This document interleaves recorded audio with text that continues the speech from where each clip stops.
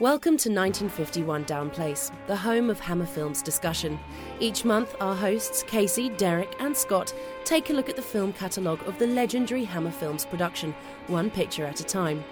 Covering everything from the famous Hammer Gothic horror films to their science fiction films, their thrillers, their film noirs and comedies, this podcast will offer critical opinion, production notes and historical facts about the films that make Hammer great. Make yourself comfortable, have a cup of tea, and welcome to 1951 Down Place. Hello and welcome to 1951 Down Place, your home for Hammer Films discussion, the monthly podcast that I, Derek M. Cook, co-host and co-produce with Scott Morris and Casey Criswell. Yes, it's Criswell. Despite something that happened during the recording, I do know how to pronounce his last name.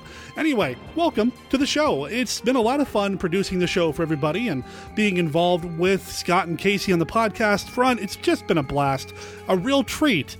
And no, I'm not buttering them up. Well, okay, actually, I am buttering them up a little bit. You know why? The people of her kingdom called her she who must be obeyed. And she was immortal. She. She has returned to haunt the living and revenge the dead.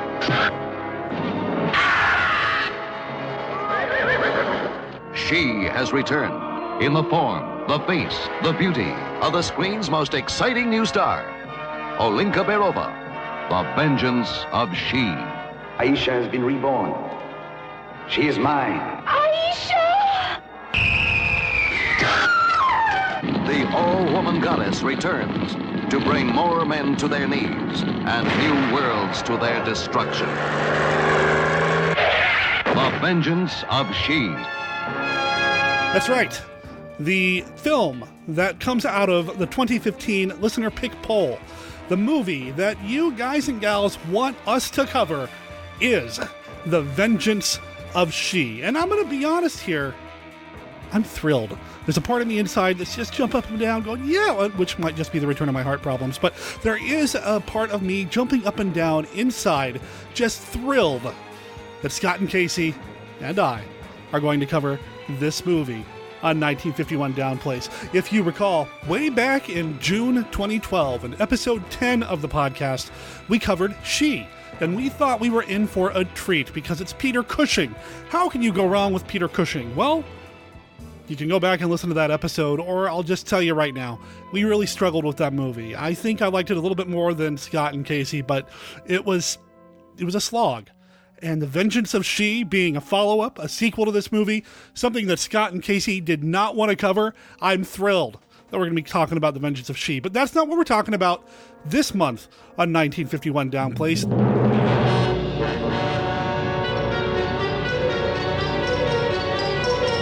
We're going to talk about Peter Cushing because, well, it's Hammer, Peter Cushing, our man in Frankenstein Must Be Destroyed. This was not a first-time viewing for me. I actually had seen it on the big screen back in October of last year when a local theater did a Hammer double feature of Frankenstein Must Be Destroyed and Twins of Evil. So we crashed it over at Monster Kid Radio back in episode 148. So you can hear my thoughts about it there, or you can just stay tuned and hear my thoughts along with Scott and Casey's thoughts about the film right after this.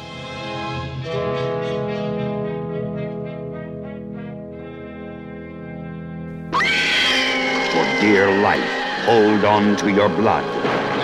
Because your blood is their life. Because your nightmare is their reality.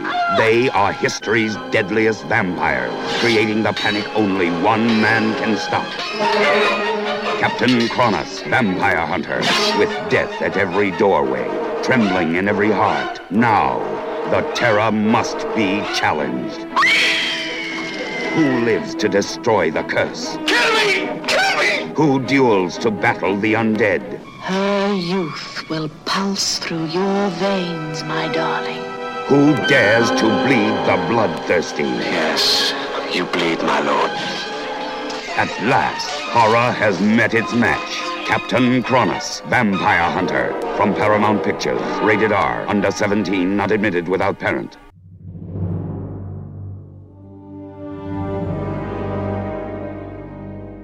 C-3PO, Loki, Mace Windu, Dr. Bruce Banner, Captain Rex, Venom, Princess Leia, Jean Grey, Darth Maul, Nick Fury, Grand Moff Tarkin, Captain America, Lando Calrissian, Cyclops. What do all these characters have in common? Well, 2 of them were played by Samuel L. Jackson. A couple of them were played by Hammer Films veterans Peter Cushing and Christopher Lee. Come on, guys, you know this. Well, of course we do, Jessica. Just like Mickey Mouse and Captain Jack Sparrow, they're all now Disney characters. Hello, I'm Tracy of the Disney Indiana podcast, and my co-host Scott and I enjoy talking about all aspects of the House of Mouse, and that includes their newest properties, Marvel and LucasArts. We also talk about Disney resorts, the cruise line, theme parks, and whatever else Mickey has to offer. Which includes movies, Imagineering, video games, and collectibles. You'll never know what we'll decide to talk about. So check us out at www.disneyindiana.com or do a search for the Disney Indiana podcast on iTunes, because now we've got a lot more to talk about. And don't forget about those other quote-unquote Disney characters like, well, Sully, Fozzie Bear, Buzz Lightyear, Link Hogthrob, Doug, Janice, Merida, Pepe, Bruce, Ralph the Dog, Wally. The Disney Indiana podcast. Even after 5 years, we're still miles away from the nearest Main Street, USA. We're not listed on the map, but you can join us at www.disneyindiana.com. Here on 1951 Down Place, we've gone through quite a few of the Frankenstein films, and, well, it's time to get to the last Frankenstein movie from Hammer that featured Cushing, Fisher, Robinson, and Bernard. We're talking about 1969's Frankenstein Must Be Destroyed. Welcome to 1951 Down Place. As always, I'm Derek M. Cook, and we've got Scott Morris and Casey Quizwell on the other end of my Skype. What was that again? What? Casey Quizwell? Casey Quizwell. It's 7:08 a.m. of this recording on my side. No, I've it's had 10:08. On my side, okay? Marriage is what brings us here together today. Marriage, that wicked arrangement, that dream within a dream. Well, Scott Morris, how are you doing? I'm doing fine, Dad Cook. I'm glad to be on the show. That's it. You are now Derek M. Koch to me for the rest of the day. You son of a... I couldn't resist. Oh. We're going to have a good time here, ladies and gentlemen. Right? You betcha. So how's it going, guys? Warm. Yeah. Moist. Overshared. You asked. Man, we've gone off the rails really quickly this time. Let's get it back on track. Actually, I want to take it off track. Again? Yes. Already? I actually want to make some reference to our last month's episode before we really get into Frankenstein Must Be Destroyed. I want to talk a little bit more about Die, Die, My Darling. It's still Hammer related, right? It is still Hammer related. All right, so it's not really off track, more just maybe like a little off ramp, and then we're going to get back on. That's true. Something, I don't know. After the show last month came out, my wife was reading Patton Oswalt's new book called Silver Screen Fiend. And I'd like to read a small passage from this book. A shimmering, satanic alien insect head is hovering over London, and I can't remember if the dinosaurs are coming back or not. I've spent all of an autumn weekend, Saturday and Sunday, both days starting at 10 a.m. inside the DGA Theater, watching a marathon of Hammer Film Festival. With few exceptions, it's very rich, color-saturated marathon.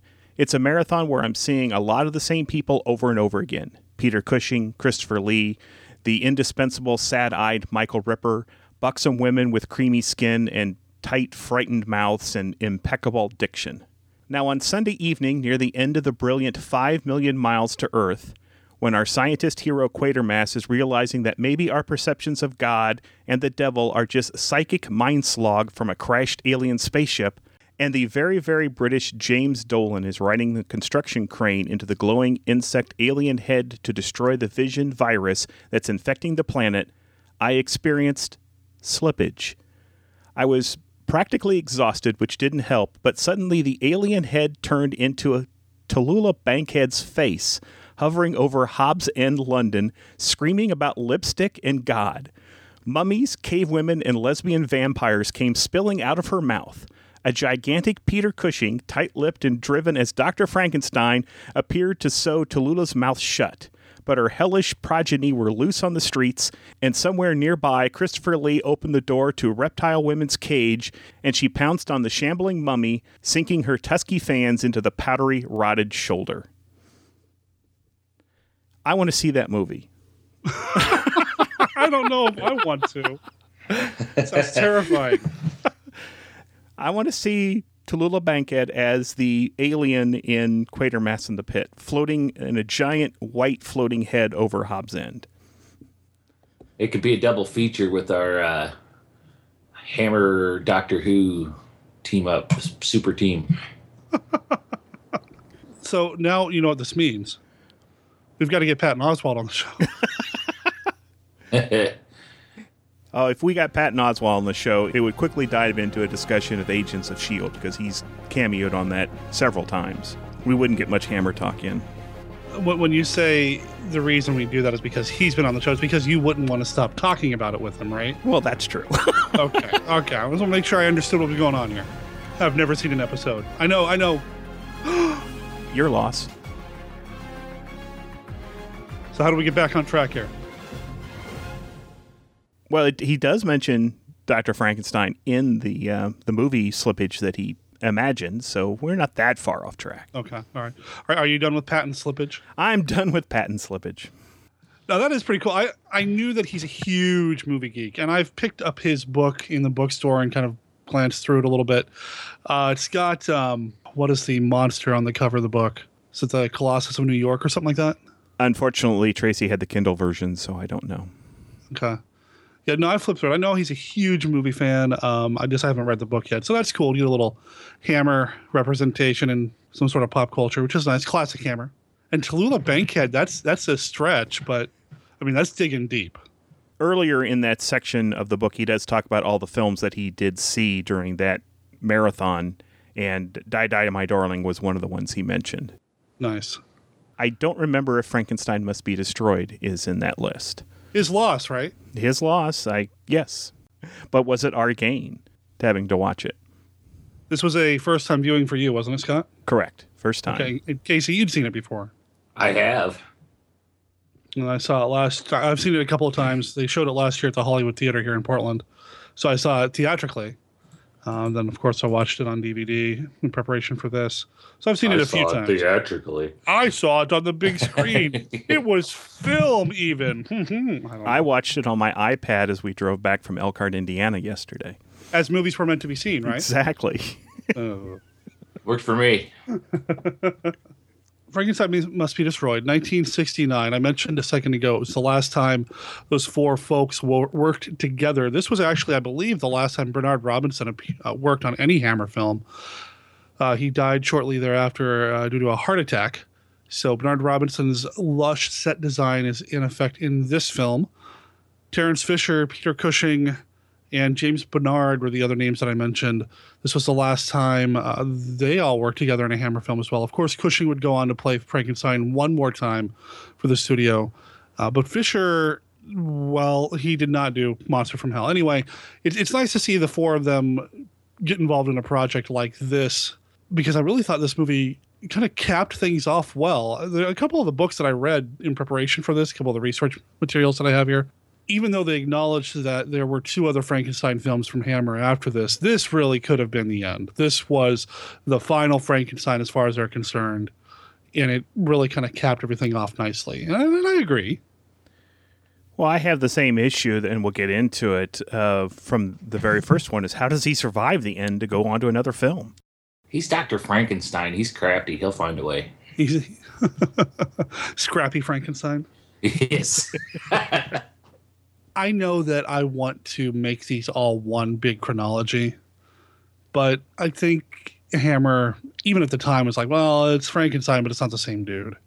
You know, Curse of Frankenstein and Revenge of Frankenstein, sure, they're connected, but the rest of them, well, and the chronology and the continuity gets kind of loosey-goosey. Like in this one, they even say where he's from, and it's nowhere near where we first met him in Curse of Frankenstein. Do you remember where they said he was from? I do not, unfortunately. Some country somewhere else that he was a baron. Well, you also got in this film the introduction of someone that he's been working with via correspondence, which I don't remember them ever mentioning before. Dr. Brandt? The Dr. Brandt character, who was also doing brain experiments, and the two of them were discussing, I'm assuming via mail at that time. I about said U.S. mail, but it wouldn't have been U.S. mail. I mean, that said, it doesn't take anything away from it. And you mentioned that other person that he was corresponding with. Dr. Brandt was the name of the guy. Let's go through some of the cast and all that. Who played Dr. Brandt? Dr. Brandt was George Pravda.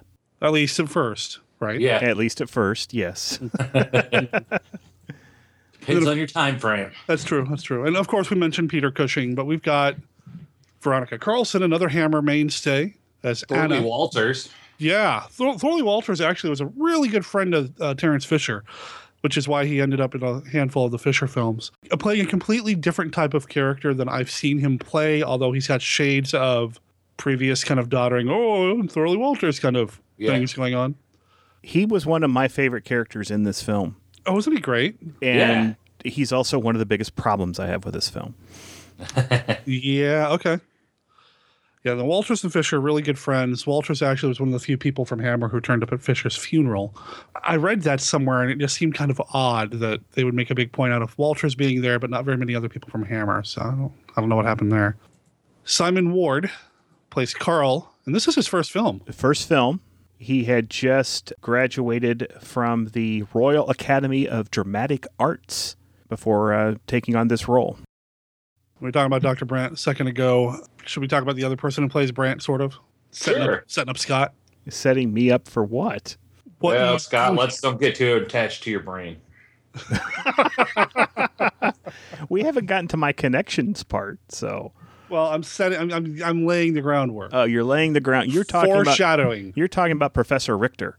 Yeah. Freddie Jones, who, yes, he will come up in my connections section in a few minutes. I've heard people say that Freddie Jones makes this movie. That if it wasn't for Freddie Jones, this movie would be really difficult to watch. I don't know if I'd go that far, but... Yeah, he was good, but I don't know that he makes or breaks the film. I wouldn't agree that he makes or breaks the film either. Yeah. Was it Freddie Jones that said that? Let's see. Is there anybody else really we want to... I think that's pretty much it in terms of the big players, right? I would count Ella Brandt as a big player too, unfortunately. Well, Maxine Audrey, or Audley, I guess it is. She is involved in one of my absolute favorite scenes in this film, so I'll give her that. I'm now very curious of what one of your favorite scenes were that involved her. One of my favorite scenes, and it's not because of her, but she just happens to be in it. She sets it up, and then. Well, we'll get there. We'll get there. We mentioned Terence Fisher. He was the director. This was not written by Jimmy Sangster or Anthony Hines. Thank you. Unlike all the other Frankenstein films up until this point, they were just busy doing other projects. Anthony Nelson Keys comes up with the story. He's one of the players at Hammer. But the screenplay was written by Burt Batt. So anything that's different in this film in tone that kind of stands out, I would probably point at Burt Batt as being the reason for that. Point at, attribute, blame. Well, actually, no. I think it's good. I think what he brought to the table was interesting and refreshing. Apparently, Scott's going to disagree, but... Apparently so. That's pretty much the cast and crew that we would... I mean, that's about as far as we normally go, unless there's like a second assistant camera director on Thursday that had a James Bond connection or something. No. My connection. He was on Wednesday, you knave. Yeah, that's right. Oh, damn. No, my connections this month are all in front of the camera. Are we ready for the James Bond connections? Sure. I feel like you live in a perpetual state of always being ready for a James Bond connection, Scott. Well, my James Bond connection is the aforementioned George Pravda. He played Dr. Brandt in Frankenstein Must Be Destroyed. He also appeared in 1965's Thunderball. In that, he played Ladislav Klutz, a physicist hired by Spectre to examine and adapt the atomic bombs which the organization had stolen. And in the film, his character actually redeems himself by freeing one of the Bond girls near the end of the film, and is almost rescued at the end of the film. There's Bond, the Bond girl, and George Pravda's character. The three of them escape the lair. They find a boat. Dr. Ladisfa is thrown overboard at one point, and he says he can't swim, and Bond throws him a life preserver and says there's no time like the present to learn. As he takes the Bond girl off on the boat by himself. So that's my James Bond connection. That's the Roger Moore Bond? No, this is Sean Connery. Sean Connery? Yeah, I don't know. I also have a few Disney connections. Well, before we get to Disney, yes. Staying on the James Bond thing, was it a Bond picture that Roger Moore was shooting at the time that this was being shot? No. Do you know? He was filming The Saint. Okay. But I do have that as something to talk about a little bit later. Okay. But nope, Roger Moore was actually next door filming The Saint in the same studio while this was being filmed. So that's a tenuous James Bond connection akin to the third assistant director on a Wednesday. But I went on screen just for you, Derek. Now my Disney connections, and this one is also a special one for Derek, I'm sure. And that's it's like Christmas. And that's Freddie Jones, who he was setting me up for earlier. He plays Professor Richter in Frankenstein Must Be Destroyed. And what's the Disney connection, Derek? I'll let you do this one. Oh, no, I don't want to steal your thunder. Yes, but it's one of your favorite films. It really is. He's the Black Cauldron, man. Yes, he is Dolben, the Great Wizard, in 1985's The Black Cauldron. Legend has it, there was once a king so cruel and so evil that the gods feared him. Since no prison could hold him, he was trapped forever in the form of a great black cauldron. The Horned King, that black-hearted devil. Walt Disney Pictures presents The Black Cauldron. Escape into a world of darkness. Are you coming? Me? Go in there? Oh, no. It's a terrible place. A world of excitement. A world of dreams. Aaron, the greatest warrior, a true hero. And through the magic of 70mm photography and 6-track Dolby sound, you will be transported to a fantasy event for the entire family. Look, sire, it's working. Soon the Black Cauldron will be mine. In the great tradition of Disney animated classics, now comes the newest Disney spectacle of them all, The Black Cauldron. I love The Black Cauldron, one of my favorite Disney films, period. It's a good one. It also failed when it was first released. Unfortunately. It was a bomb. It was, I believe, the first Disney animated feature to not have any musical numbers and rated PG, wasn't it? I believe so, yes. Yeah, and didn't Tim Burton do some work on that at one, wasn't he at the studio at the time? He did some of the pre-work drawings, but I don't remember if his work actually got used in the film or not. Yeah, I don't think his name turns up in the credits, but I thought he was at the studio at the time. Yep, he did some of the initial work. It's before he met Johnny Depp. But yes, Freddie Jones was in The Black Cauldron. Another Disney connection, I'm going to go back to George Pravda again. He is Kollenkoff in the 1979 The Omega Connection, which was on the Walt Disney World of Color program. I also have Jeffrey Belladon, who played the police doctor in Frankenstein Must Be Destroyed. And he was also Sir Godfrey in the 1962 Walt Disney Wonderful World of Color presentation of The Prince and the Pauper King. And now I'd like to move on to Doctor Who. Before we start this cavalcade of stars here, I'd like to once again thank Don Falcos for reaching out to us and doing the research to find our Doctor Who connections. And the big one right off the top is Peter Cushing. That's right. Peter Cushing played the Doctor in 2 feature films. Okay, well, Casey, the Doctor is what they call him on TV. But the argument with people who watch the TV show say that the doctor that he played in Doctor Who is not really the doctor, just a doctor named Who. Is that right? As far as I know, but I haven't actually seen it. I haven't seen the arguments, but... Didn't mean to interrupt, Scott, please. No problem. He was Doctor Who. He was in Doctor Who and the Daleks in 1965. It's in Daleks? Or Daleks. I don't watch it either, so... Casey? Daleks. Daleks, okay. I apologize. Hello, darling. Hello. It began just as you see here. Do you know what you have just done? You have transferred us in time and space, and I hadn't even set the controls. Now I don't know where we are. We could be anywhere in the universe, and at any time. Yes, this is how it began. The adventure that started by accident, taking us out of this time and place to a lost planet. Who's there? Who's there? Come with us into that strange new world. I cannot guarantee your safety, but I can promise you unimagined thrills.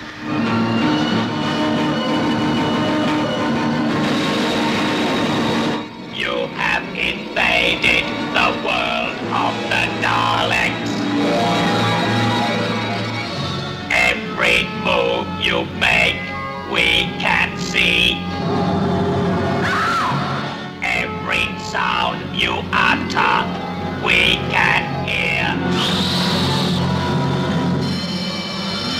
An alarm bell. They know we've escaped.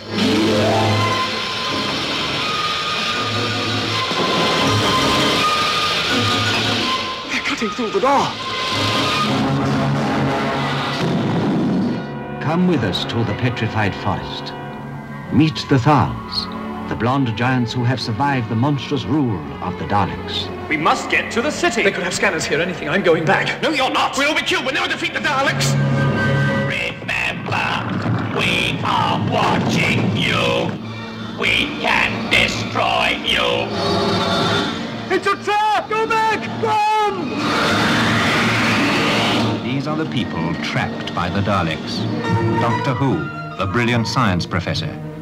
The young man who triggered off this strange journey. The professor's frightened granddaughter. And the youngster who inherited her grandfather's adventurous spirit. Doctor Who and the Daleks. Now you can see them in color on the big screen, closer than ever before. So close, you can feel their fire.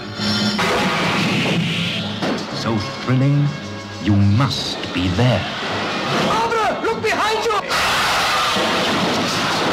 Stop the countdown! The bomb will destroy the planet!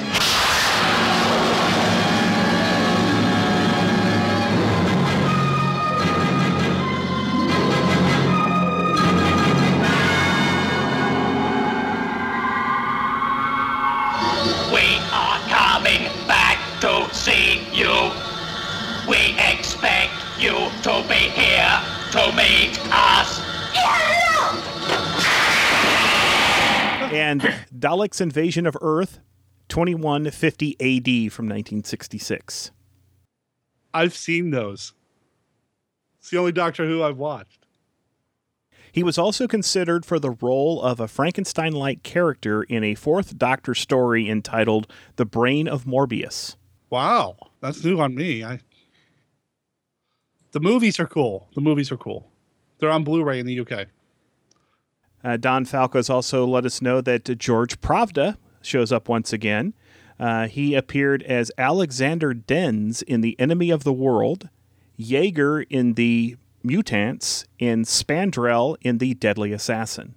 Jeffrey Baladon, who I mentioned earlier in my Disney Connections, was Oregano in The Creature from the Pit. Charlotte O'Neill, who played the mad woman that had the spiders crawling all over, played Tanaha in Snake Dance. Peter Copley, who was Principal, played Dr. Warlock in The Pyramids of Mars. Windsor Davis, who was the police sergeant, played Toby in The Evil of the Daleks. Harry Fiedler, who was an uncredited villager in Frankenstein Must Be Destroyed, played Careg in Shonda, a guard on the Armageddon Factor, and 11 other uncredited roles on Doctor Who. Michael Goldie, who is an uncredited warden in Frankenstein Must Be Destroyed, played Jack Caradoc in the Dalek Invasion of Earth, and Elton Lineham in The Wheel of Space. And finally, Daphne Oxenford, who was uncredited Lady in Garden in Frankenstein Must Be Destroyed, played the archivist in Dragonfire. Her performance as the elderly Agatha Christie was ultimately cut from the new series story, The Unicorn and the Wasp. Now, Don also says a special mention of Mary Shelley, the creator of the Frankenstein character, appeared in a Doctor Who comic strip called The Creative Spark. She's also appeared or been mentioned in a number of audio adventures from Big Finish. So thank you once again, Don, for all that work to come up with all those Doctor Who connections. Did I lull you guys to sleep with all of that? No, I'm still here. I don't know what happened to Derek. I've been on mute this whole time, is what it's been. Oops. I'm sitting here going, wow, that's neat. Oh, that's a lot of work, man. Again, super early in the morning for me on a Sunday. I haven't even made it through a first cup of coffee yet. No, I think that's very cool. It's very impressive. I have very little experience with Doctor Who, so I appreciate Don sending that in. I do want to say again, though, the Doctor Who films, Peter Cushing, they're awesome. I love them. And the Blu-rays are really cool and pretty and vibrant and colorful. And Peter Cushing plays a completely different kind of character in The Doctor.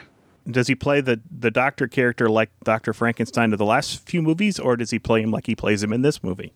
Oh, he doesn't play him like in this movie at all. Not at all.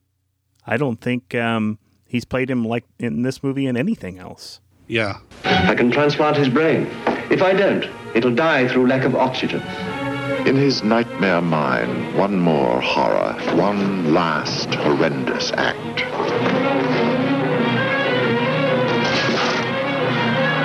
Frankenstein must be destroyed. For God's sake, go away! Please. Frankenstein must be destroyed. Peter Cushing, Veronica Carlson.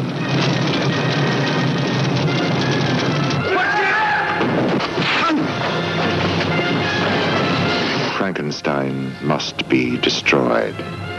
This picture has been rated M, suggested for mature audiences.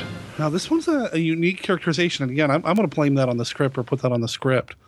One of the things I found really interesting about Peter Cushing's performance before we get into the film, at the 1994 Fanix Hammer Convention in Baltimore, Maryland, his performance in this film was voted as the best given in a Hammer film. I read that. It's a solid performance. I like it. And I can see why the people would think that. I can get into that once we get into the discussion, but I think it's a good evolution of the character. Yeah, it is. You see him from the first time we're introduced to Dr. Frankenstein. If you look them all together as a chronology, you get to see him go deeper and deeper off to that far end where he has no regard whatsoever to human life. And it's pretty fun to watch. You know, for a guy who's so intent on creating life out of nothing and doing all these medical things, he just doesn't care about people very much, does he? Yeah, he's not doing it for people. He's doing it so he can be the one that discovers how. That's all he cares about. Yeah. I have trouble with that because he was collaborating with somebody in this episode or in this movie. That part of it, he doesn't seem like the type of person that would collaborate with somebody. Oh, with the Dr. Brandt? Mm-hmm.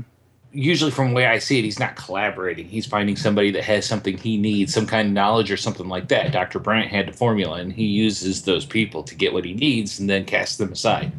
Yeah. So I see it more of a being used relationship than a collaboration. Oh, I agree that he's using the characters in the film to get to that, but in what's set up through dialogue in this film, he and Dr. Brandt were collaborating on a way to freeze brains, basically. And they were both working on it separately, but they were talking to each other. Frankenstein's idea failed while Brandt's worked. And then Brandt went crazy. And so now Frankenstein is trying to do everything that he can to cure Brandt and get that information. That's what highlights it's not so much of a collaboration, though, because he's doing everything in his power to cure Brandt's insanity, because he's concerned about Brandt and his insanity. He's doing it just because he needs that formula. And that's the only reason he's doing it. Yes, but before the movie started, he was collaborating with Brandt. That's the point I'm making. Yeah, I understand what you're saying. It's hard to argue both ways, but I mean, you could see it a lot of different ways. But I mean, it seems pretty clear, though, too, that we wouldn't have this movie if Brandt didn't have that formula in his head. True. Because Dr. Frankenstein would have forgotten about him and moved on. Well, before we get too far into the story, Casey, do you have a plot summary for us? Yes. So Peter Cushing shows up, does science. Who was that, Casey Quizwell? So we start the film out. We get to see Dr. Frankenstein at the end of his last set of experiments where things start to fall apart. He's getting raided. He has a nifty escape hatch built into his lab, which apparently he starts to install as standard, we see later on in the film, which is a big concrete plate in the floor. He dives out and disappears. Then he shows up again later, and we get to see the start of this movie. He shows up at a boarding house that's run by Veronica Carlson and I believe Freddie Jones. Or that wasn't him, was it? No, it was Simon Ward. Simon Ward's the boyfriend. Yep. Yes. Carl and Anna. So, but we get a lot of intrigue in this movie because it does not take long for Dr. Frankenstein after he shows up. He meets Anna. He doesn't meet Carl right away. And then once he meets Carl, he realizes that Carl has, who works at the mental hospital where Dr. Brandt is staying, has some other industries going on through his job. Other industries, I like it. Yes. So where he's got some racketeering going on there. And so he uses that to blackmail Carl and Anna because he knows that Carl is going to have that he works for the mental hospital. He's going to have his into Dr. Brandt that he needs, and he's going to have the skills to be able to assist him in whatever procedures he's coming up with. He sucks Anna in just for the sheer point that the fact that she's there and attached to Carl. So we get to watch their plot start to unfold as he starts to make his plans to sneak Dr. Brandt out of the mental hospital so he can try and transplant his brain into another healthy body.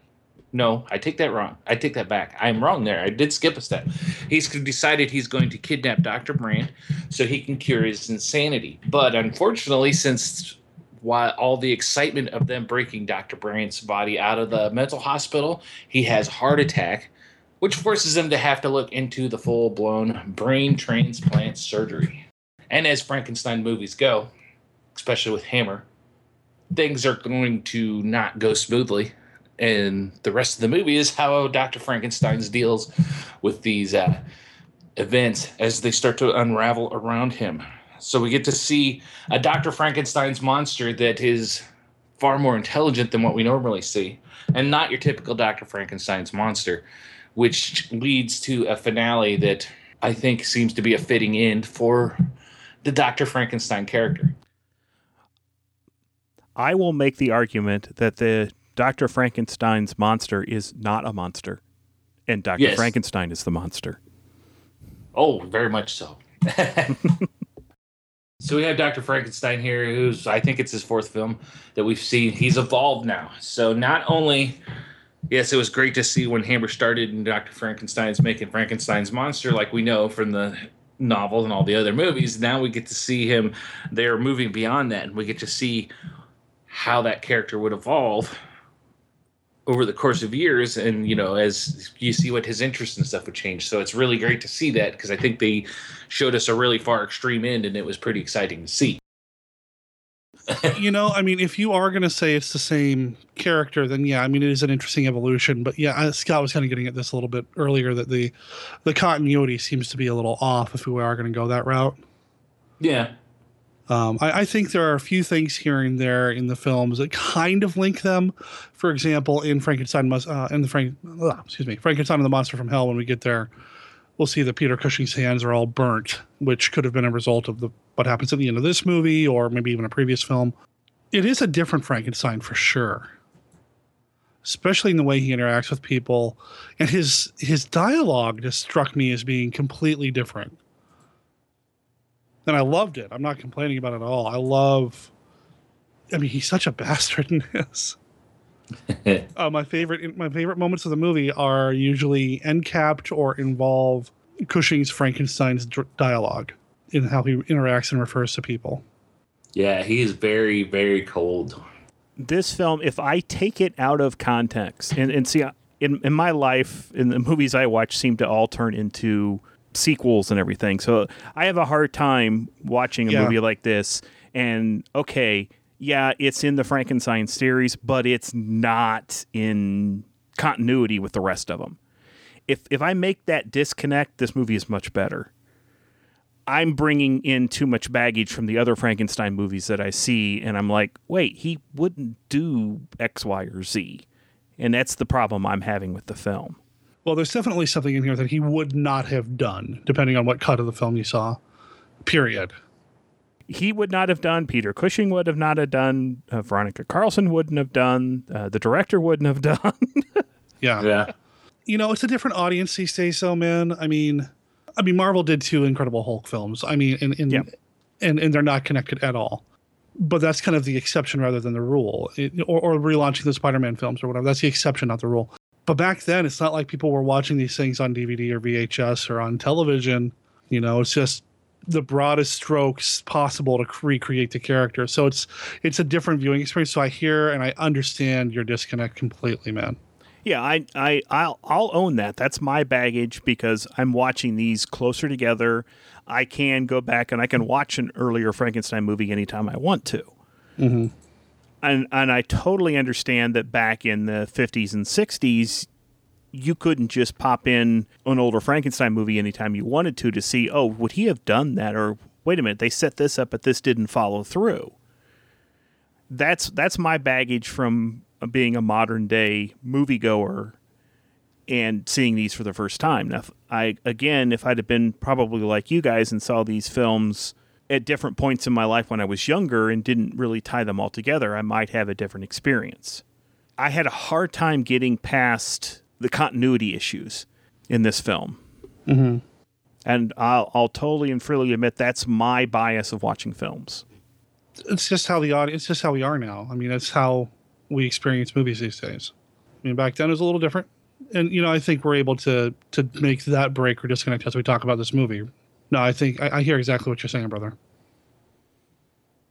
But then again, if I shut my brain off to that part and just enjoy this as a standalone film, it is a lot better.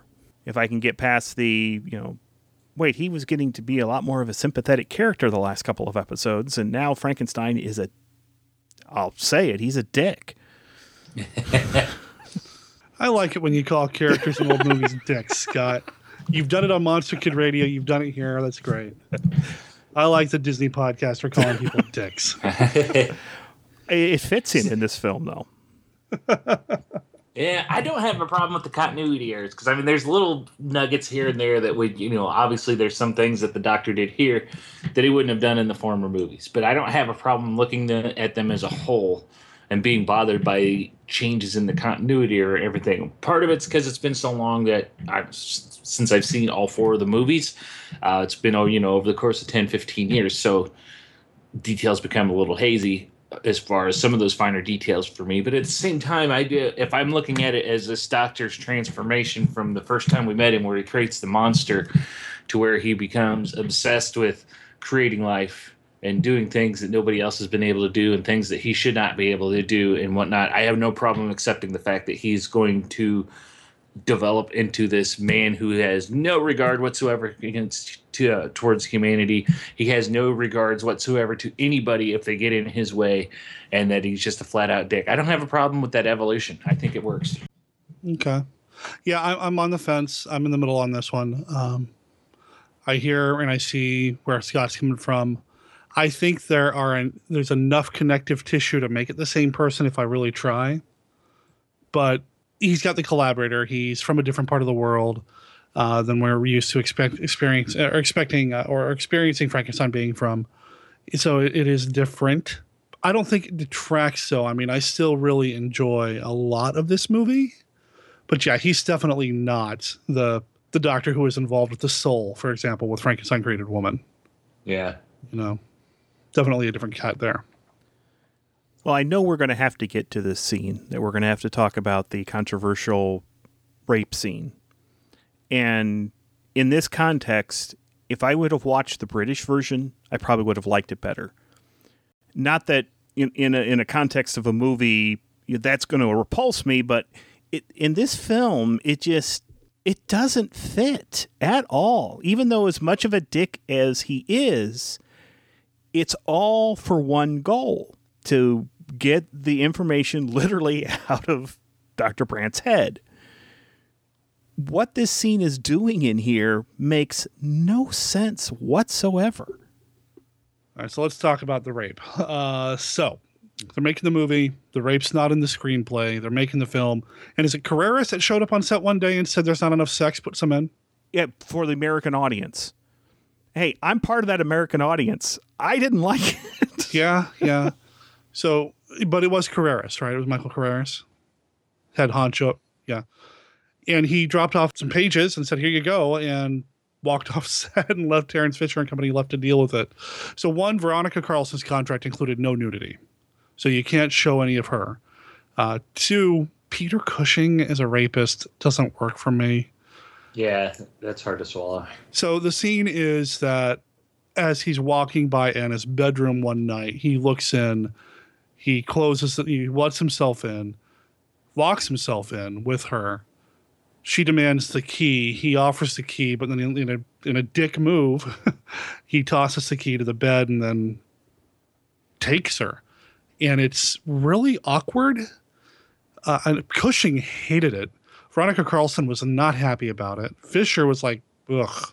He even at one point stopped the scene and said, we've got enough. We're going on. Yeah, Fisher's like, we're done. They were trying to figure out how they were going to shoot Veronica Carlson without showing anything because of the no nudity bit in her contract. And it wasn't like her contract said no nudity. It's just that her contract did not include nudity. So they're just having Cushing lay on top of her and not really showing anything. And it's just awkward. I know Cushing went on record in saying that this was awful. That, quote, this character is not a sexual man. Why would Frankenstein do that? Now, yeah, I've thought a lot about this, and I feel like we're kind of missing the point here a little bit. And if really Carreras' idea, whoever's idea of a sex scene was rape, we're really kind of disconnecting a little bit, because rape really isn't typically about sex. It's more about power and control and, all this other horrible stuff. And on that note, I could see Frankenstein wanting to exert some control and some dominance over the woman, that sort of thing. But that goes in a completely even more dark area that I feel like this film doesn't need or was even involving to begin with. I don't buy that at all, because he's already got their full control. Right. If she was rebelling, maybe I could buy that. But she was completely under his control. They weren't rebelling or anything else. Right. And that's what I'm saying. What I'm saying is that rape doesn't equal sex. You know what I mean? Mm-hmm. That's where I'm kind of heading with this. Well, the other problem I have with this, since it was added so late and they had filmed scenes that happened after this. No comment on it whatsoever afterwards. Exactly. Nothing. None. Not even, they should have filmed a quick scene maybe where Anna tells at least Carl what happened, but no, nothing. Or Veronica Carlson reacting to him walking into the room in the next scene, some sort of flinching or something, but nothing. It's just so awkward in the film. That scene makes no sense to me. And going to dark areas of my mind, the only thing I can think of is, Frankenstein was getting ready to do the surgery on Brandt. Maybe he needed to take the edge off. I don't know. Oh, God. I mean, really, it doesn't make any sense. That's just me trying to figure out in continuity in the movie world why he would want to do that. Yeah, I break my brain more thinking about that than trying to make this movie fit in the other Frankenstein movies universe, because it just doesn't make any sense to me. And that's why I think the British version of this film would be better. Yeah, because they did not include that in the British cut. This scene and its inclusion is a big reason why I have issues with this film. Mm-hmm. Because not only do they not keep continuity with the other Frankenstein films, they don't keep continuity within the same film. Yeah. No, I'm with you, brother. So what do we like about the movie? Everything but that scene. One of you said you really like Thorley Walters in this. Oh, I thought he was great. I thought he was quite possibly at his most Thorliest. He's so Thorley. I got the impression, and I'm blanking on the name of the town that they're in, but he was like doing an episode of CSI, whatever that city is named. Yes. Because he was so single-minded on focus, just like Frankenstein was, on solving this case. Because he berated his second in command a little bit. You sent for me, Inspector? Yes, pack your bag. You're going up to Altenburg for a while. With you? Yes, with me. For how long? Until I say we come back. Might I be permitted to ask why we're going? Yes, you read that. In the Altenburg area, there have been 4 robberies in the last 2 weeks. All from manufacturers of surgical and laboratory equipment. And enough stuff has been taken to equip something very similar to what we saw in that cellar. But it was played more as a humorous level than it was Frankenstein's dickishness. Thorley Walters, man, he kind of plays his character, and I read this in one of these other books here, that he's playing a character from a 1950s Hammer film as opposed to a 1969 Hammer film, where he does have a little bit of the doddering to him and very, very kind of humorous. Mm-hmm. I'd have no problem with that whatsoever. I loved him in this. And isn't he always snorting something? Yes. Yeah. He's always... But the one problem I have with that is, where did he go the last 25 minutes, 30 minutes of the film? Yeah. Yeah. He is missing at the end.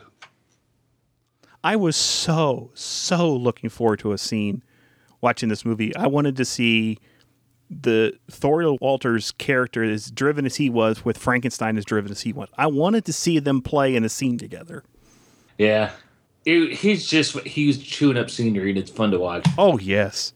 He does this in every really Hammer movie that Thorley Walters does, but I mean, he just sells himself so completely to that role. It's great. Yeah. So Scott's issue is the Star Trek II issue, where Kirk and Khan never actually interact face to face. Yeah. All right. I see. Well, they don't even have view screens where they can talk to each other. I want to see where Peter Cushing is on his knees going, Thorley!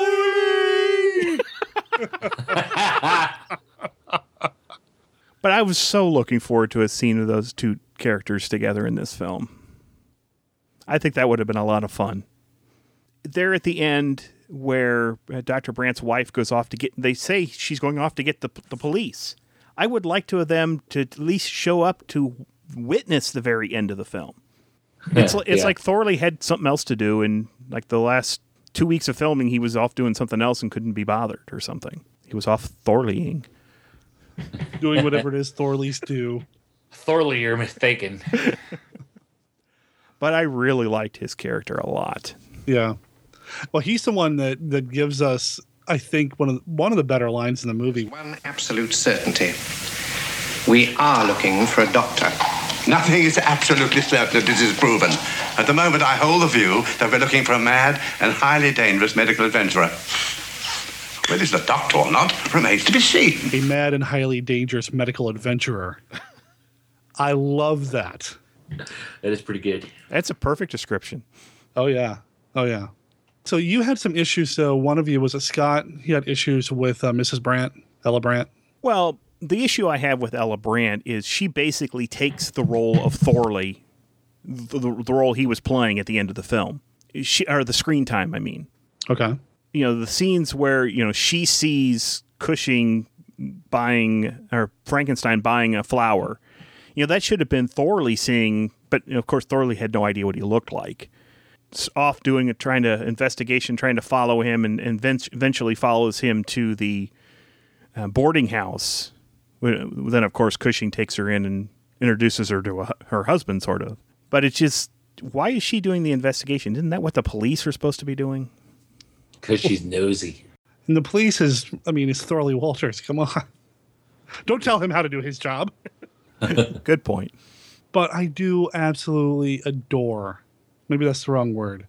I love the scene, not necessarily when she finally gets to the boarding house and gets reintroduced to her husband in the new body or whatever, but I love how that scene ends. She's in there and Dr. Frankenstein is being all nice and putting on a show and introducing her and all that. And then as they're walking out, oh, yes, please come back, blah, blah, blah, blah, blah. And as soon as he closes the door on her, he turns around and just deadpans to Anna and Carl, we're moving. I love that. Oh, no, I thought it was great, too. That's one of my favorite moments in this entire film.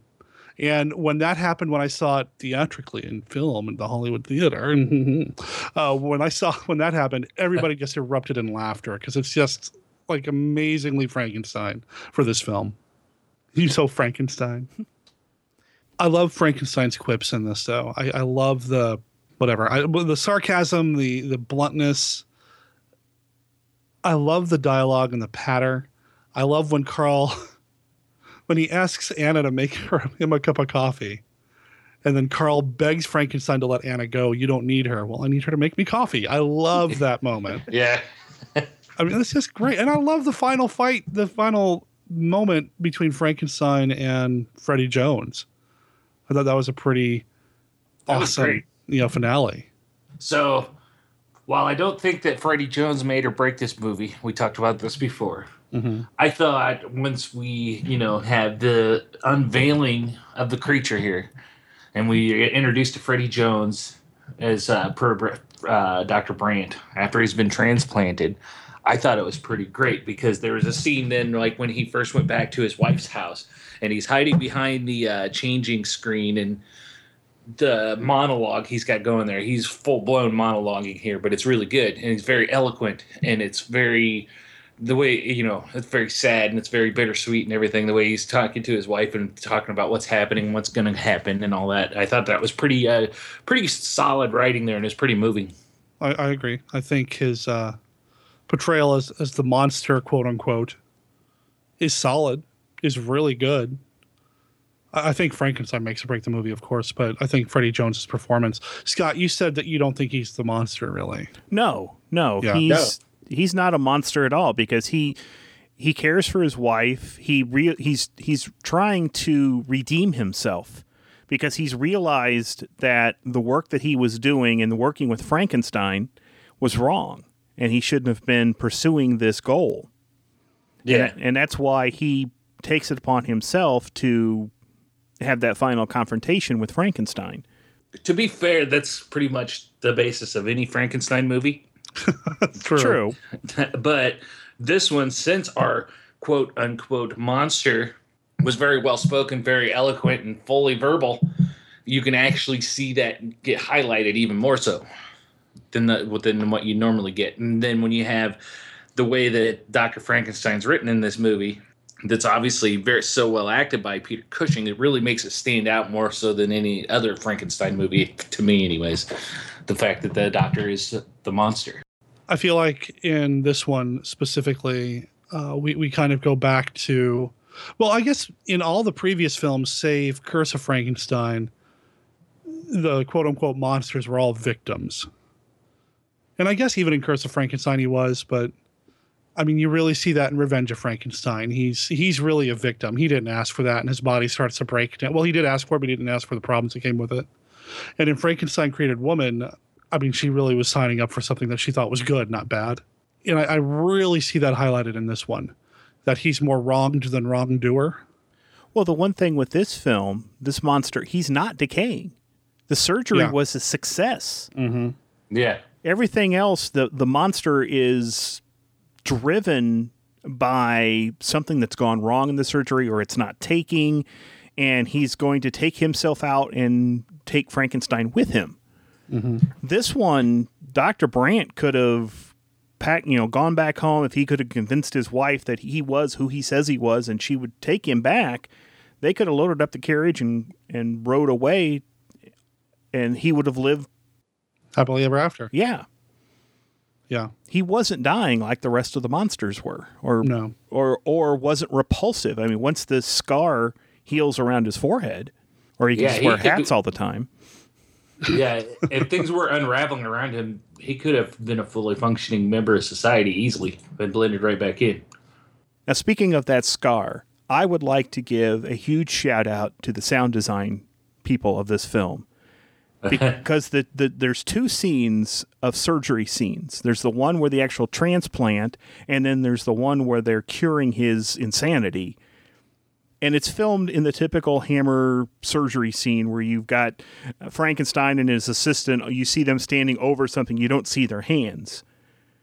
But the sound that they have for the metal on bone sent chills up my back.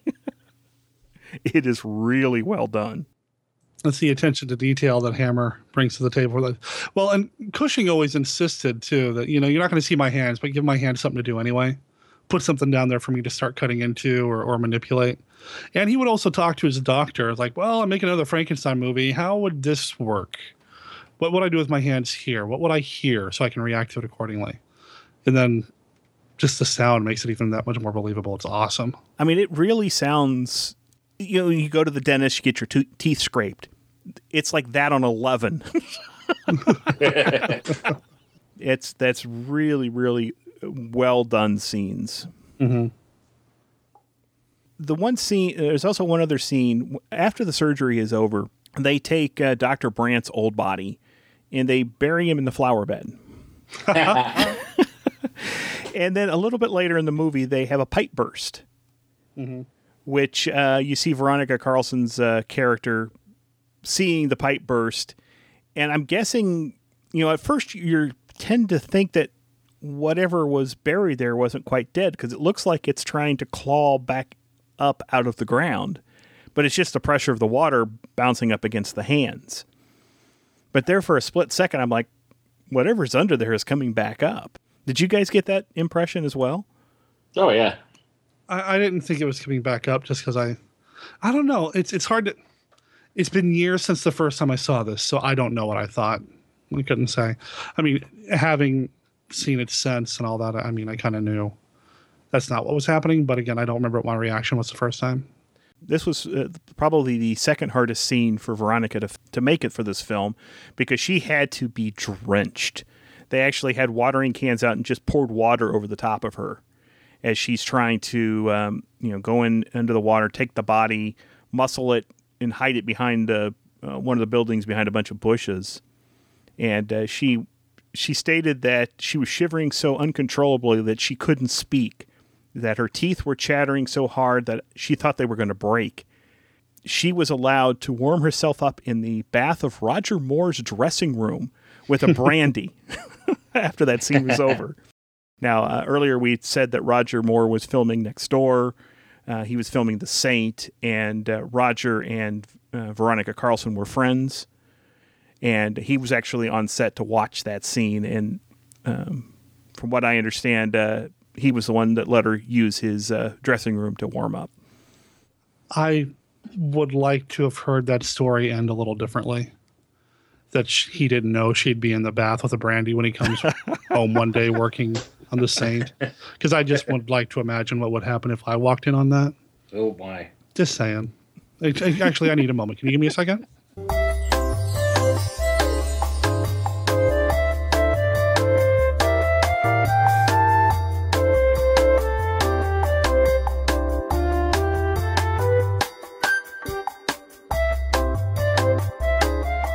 I'm kidding. I don't need them. Are you a little verklempt?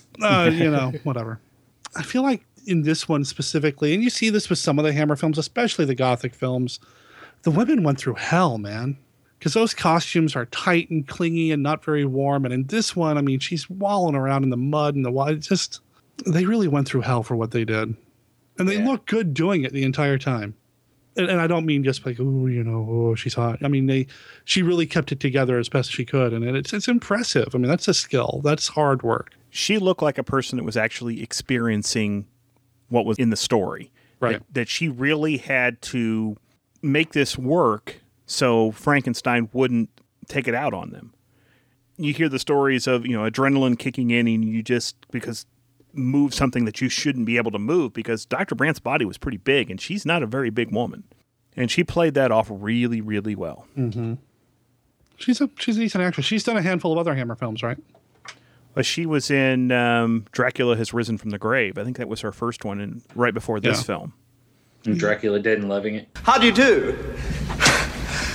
I'm Thomas Renfield, solicitor from London, to see Count Dracula.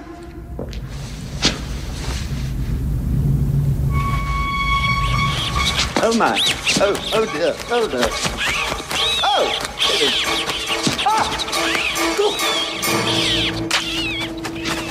Children of the night. What a mess they make. I am Count...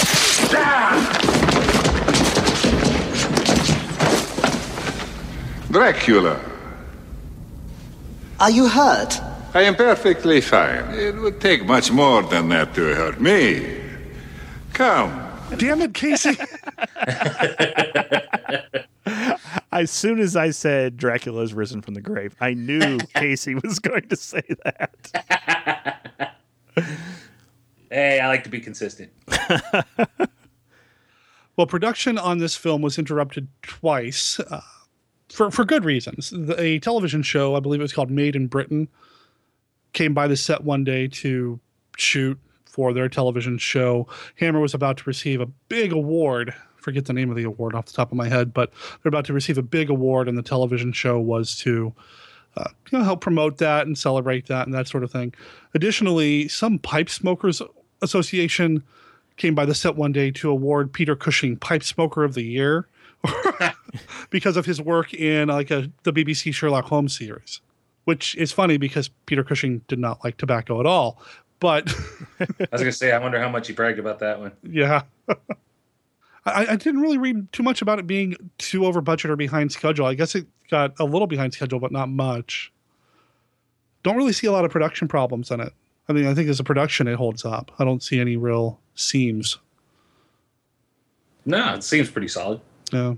The only issue I have with production is the inclusion of the scene we talked about earlier. Right. Well, agreed. I like the music in this. Again, it's James Bernard. And there are a lot of familiar riffs from the Frankenstein films. But I do like that there are a few new themes or arrangements used in this that, especially at the beginning, if you listen, there are a few notes that get played in a particular way that towards the end of the movie, they kind of get reversed or kind of played with a little bit as the movie's kind of coming to a climax and things are coming to an end. There's just some interesting bookends there music-wise. I think this is probably the darkest of the Frankenstein scores. Well, the fact that this was the darkest of the... Yeah. That really mirrors the fact that this was the darkest Frankenstein character. Sure. And I do like that quite a bit. I'm the film score guy, but the quickest way to make me feel stupid is to make me start reading a bunch of music theory books and all that because I have no idea what I'm reading. But it does have a real dark kind of, if I were to put it in some sort of contemporary context, even though this movie's from, 20 plus years old, it's got an Empire Strikes Back feel versus the Star Wars feel, where it's related, but it's darker. And I like that a lot in this. I don't know if there's a standalone soundtrack release for this one. If there is, and I don't own it already, I must. But it's really good. I really enjoy this one a lot. And of course, we mentioned Bernard Robinson, or at least I did, about the production design, this being the last film that he worked on for Hammer. I think the production is great. I love the boarding house. I love the way they're able to turn the boarding house from, a house with many tenants to basically the front for a lab. I really enjoyed that. And hey, the boarding house. I love Dr. Frankenstein's interaction with the other boarders at the beginning. Dreadful business, this Dr. Heidegger getting his head lopped off. The world's full of maniacs. Ever crossed your mind that you never know who you're standing next to in the street? Funny you should say that. Today, I stood next to probably the worst madman of the decade. Who? Dr. Frederick Brandt. Remember him? Yes, I do. But where did you see him? Not in the street, surely? Well, of course not. I had to call at the asylum today to discuss a new plumbing installation. I passed him in the exercise yard. Name rings a bell, but I can't place it. Well, he's a doctor who caused an absolute furore in the medical world about 5 years ago with some fantastic and devilish notion he had about transplanting people's brains. Putting them from one person into another. And he claimed that anyone undergoing such surgery could survive. Absolute claptrap. I seem to recall that another fellow had the same idea at the same time. The foreigner. Oh dear. What was his name now? Frankenstein. Baron Frankenstein. Lived in Bohemia. That's the one. They were both run out of the medical profession, weren't they? That's right. And Frankenstein was run out of his country as well. The church in particular pilloried him. The devil's disciples, the pair of them. Of course, it was the work that Brandt was engaged on that sent him mad, you know. Well, it must have been. Excuse me. I didn't know that you were doctors. Doctors? We're not doctors. I beg your pardon. I thought you knew what you were talking about. You're damn rude, sir. I'm afraid that stupidity always brings out the worst in me. Stupidity? Yes, stupidity. It is fools like you who have blocked progress throughout the ages. You make pronouncements on half facts that you don't understand anyway. I find your tone and manner highly objectionable, sir. But if you wish to involve yourself in an argument about it, pray, explain the word progress in this context. You wouldn't understand it. But I will give you a parallel that you may just appreciate. Had man not been given to invention and experiment, then tonight, sir, you would have eaten your dinner in a cave. You would have strewn the bones about the floor and then wiped your fingers on a coat of animal skin. In fact, your lapels do look somewhat greasy. Good night. Yeah.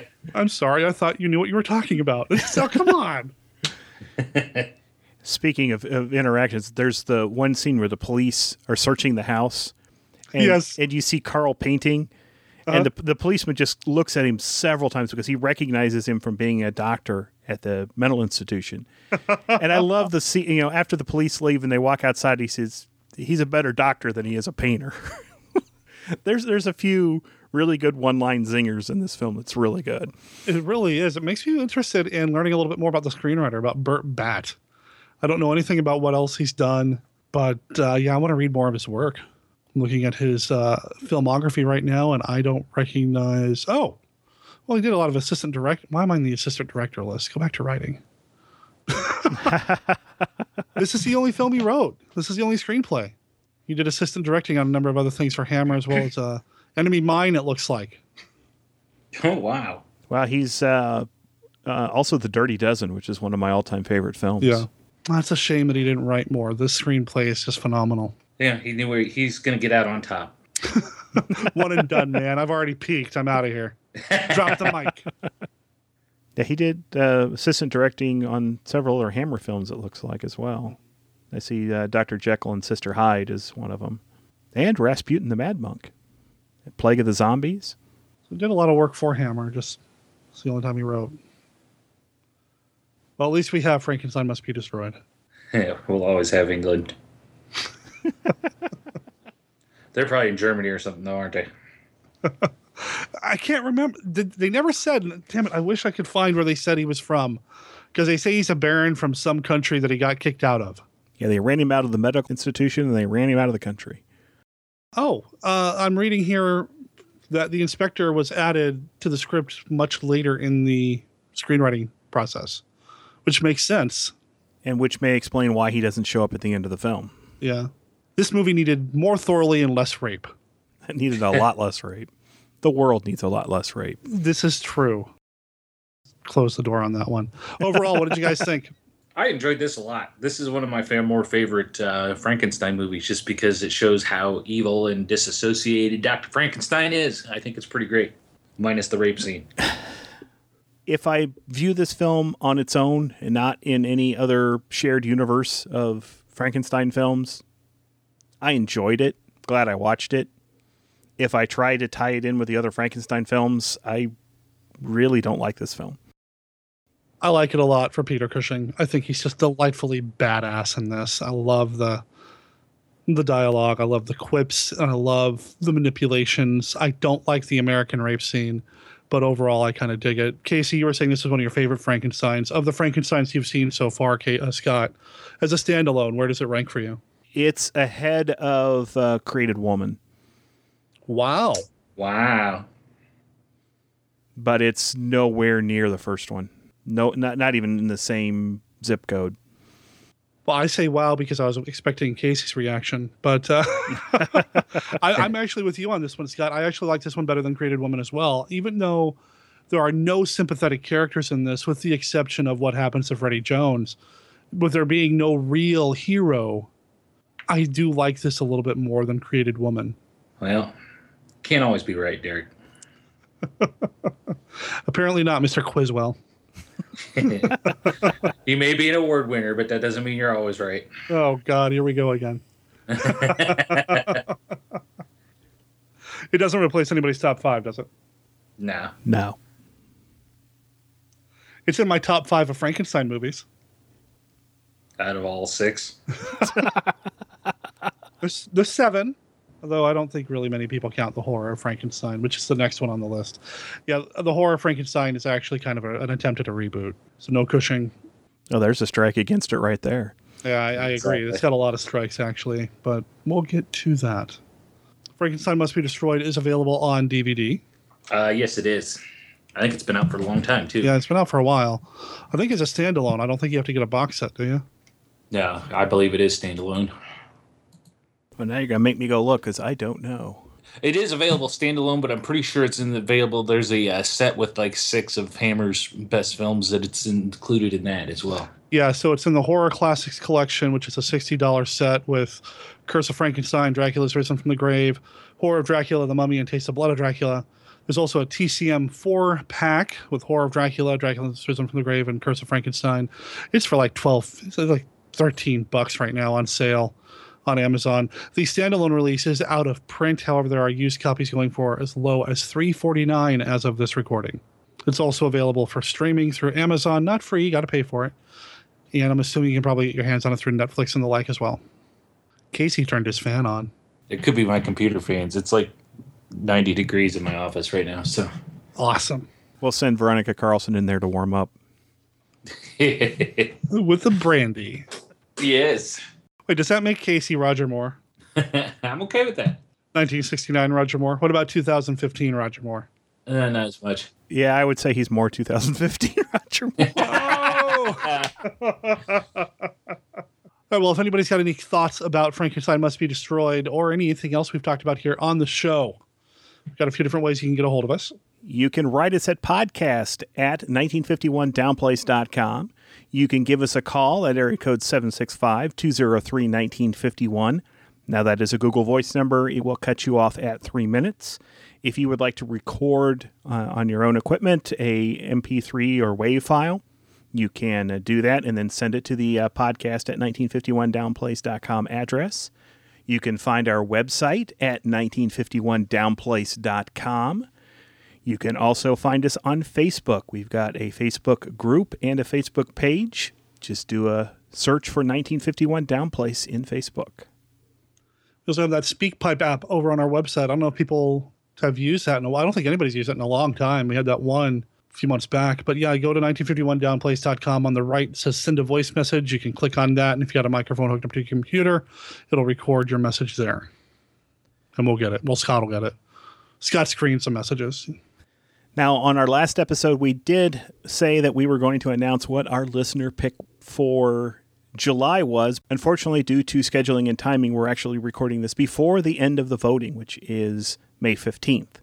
So we can't give you an official announcement of what the movie will be for July, even though it seems to be... I say we just call it. I'm hoping somebody will come in and save me and stuff the ballot box with something else. There are 18 votes for Dracula Has Risen from the Grave. Those votes don't count, ladies and gentlemen. We're going to be covering that movie eventually anyway. It's already on the list. And I realize that as we go along, we're going to have fewer and fewer choices available on the listener pick poll. But come on, guys. Go throw your votes somewhere else so that they completely... You know what? I know those 18 people want to do Visions of She, right? No. Or maybe they all want to do them in place of Casey and I. I know at least a couple of these people actually listen to the show on a regular basis. So, guys, go change your vote. To anything but Vengeance of Sheet. To Vengeance of Sheet. I completely blow it out. Show Scott and Casey what's up. Oh, Derek, you're turning into Dr. Frankenstein. I'm moving.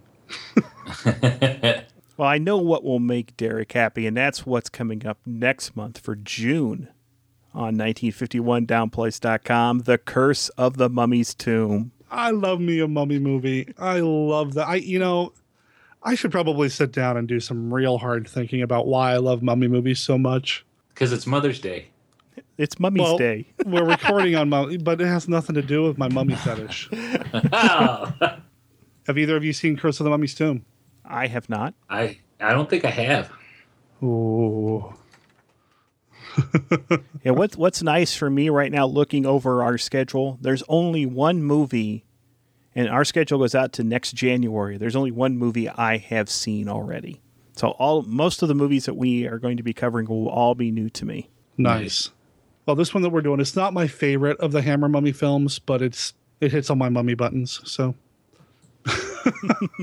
But that's June, and then July will be that listener pick month, which will probably be Moon 02.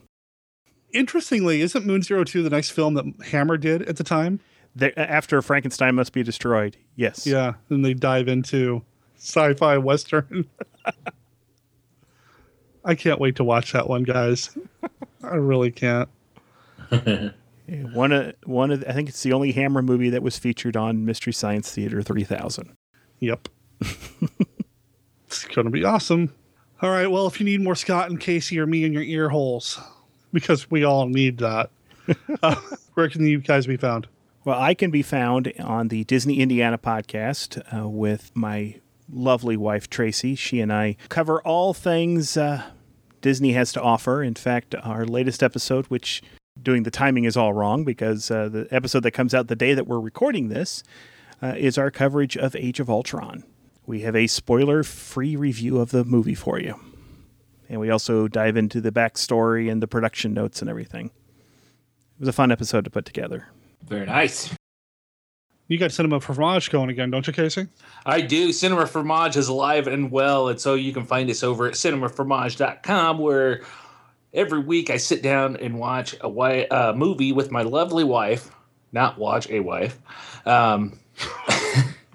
Where we watch... I want to listen to a podcast where somebody just sits around and watches their wife. It's not creepy at all. But Cinema Fromage, as the name implies, is dedicated to the cheesiest horror films out there. We got rules. It's got to be a movie that neither one of us have ever seen. It's got to be one that's never seen a theatrical release. So it's been fun so far. It's been pretty exciting. So go check us out. We're on iTunes as well. And you can check me out every week on the Bloody Good Horror podcast as well, where we talk about the new theatrical stuff. And we would be remiss if we didn't mention the Rondo winning Monster Kid Radio, Derek's Home podcast. Yes. I didn't hear you. What was that? I wasn't listening. Say that again. The Rondo Award winning Monster Kid Radio podcast. Nice. MonsterKidRadio.net. As of this recording, we just crossed 200 episodes. Let's see. Again, looking at the calendar, daytime is hard. I can't figure out what episode I'll be on by the time this goes out, but it'll be more than 200. That's fun. Yeah, thank you very much for that, Scott. And Casey, I swear we'll get you on Monster Kid Radio at some point in the future. It's a lot of fun, Casey. It's the best, isn't it? It's the highlight of my podcasting career. The swag bags are the best. Oh, they are. I put a lot of thought into those. And I've got extra ones since I've been on there multiple times. I know, right? I'm going to go list them on eBay. They're stackable, you know? I hate you all. Oh, I was glad I was able to help you get that Rondo Award, Derek. You were on the show once for about 5 minutes. It wasn't even that long. We'll make it happen, I swear. We just got to make the time work. We have a movie we're going to do. We've picked out a movie. We got a movie we'll do. Yes, that's okay. I'm campaigning to get Cinema Fromage nominated for a Rondo Award and never invite you on to be my wife. Thank God for that. Hey, I've already worn the lipstick in the red from last episode. Can I be on the show? Stop talking. Casey, have you ever watched the movie Beyond the Rave? Yes. Oh, okay. I was going to say that'd be a good Hammer crossover for Cinema Fromage. Yes. I think I have seen that one. I got to look at it. It's been a while. It was the Hammer film that in 2008, that got released on MySpace. Yeah. That was their big comeback, wasn't it? Was it? It was early on there in their comeback anyways. It was. Uh-huh. Wow, I've never heard of it. Oh, really? Yeah. I've never seen it myself. Yeah, MySpace. Mm-hmm. Ingrid Pitt shows up in it for a second. And 50 Shades of Grey's Jamie Dornan's in it. That's all I got. I need Veronica Carlson to make me a cup of coffee. I want a glass of brandy with her. She can put her brandy in my coffee and we'll hang out. It'll be nice.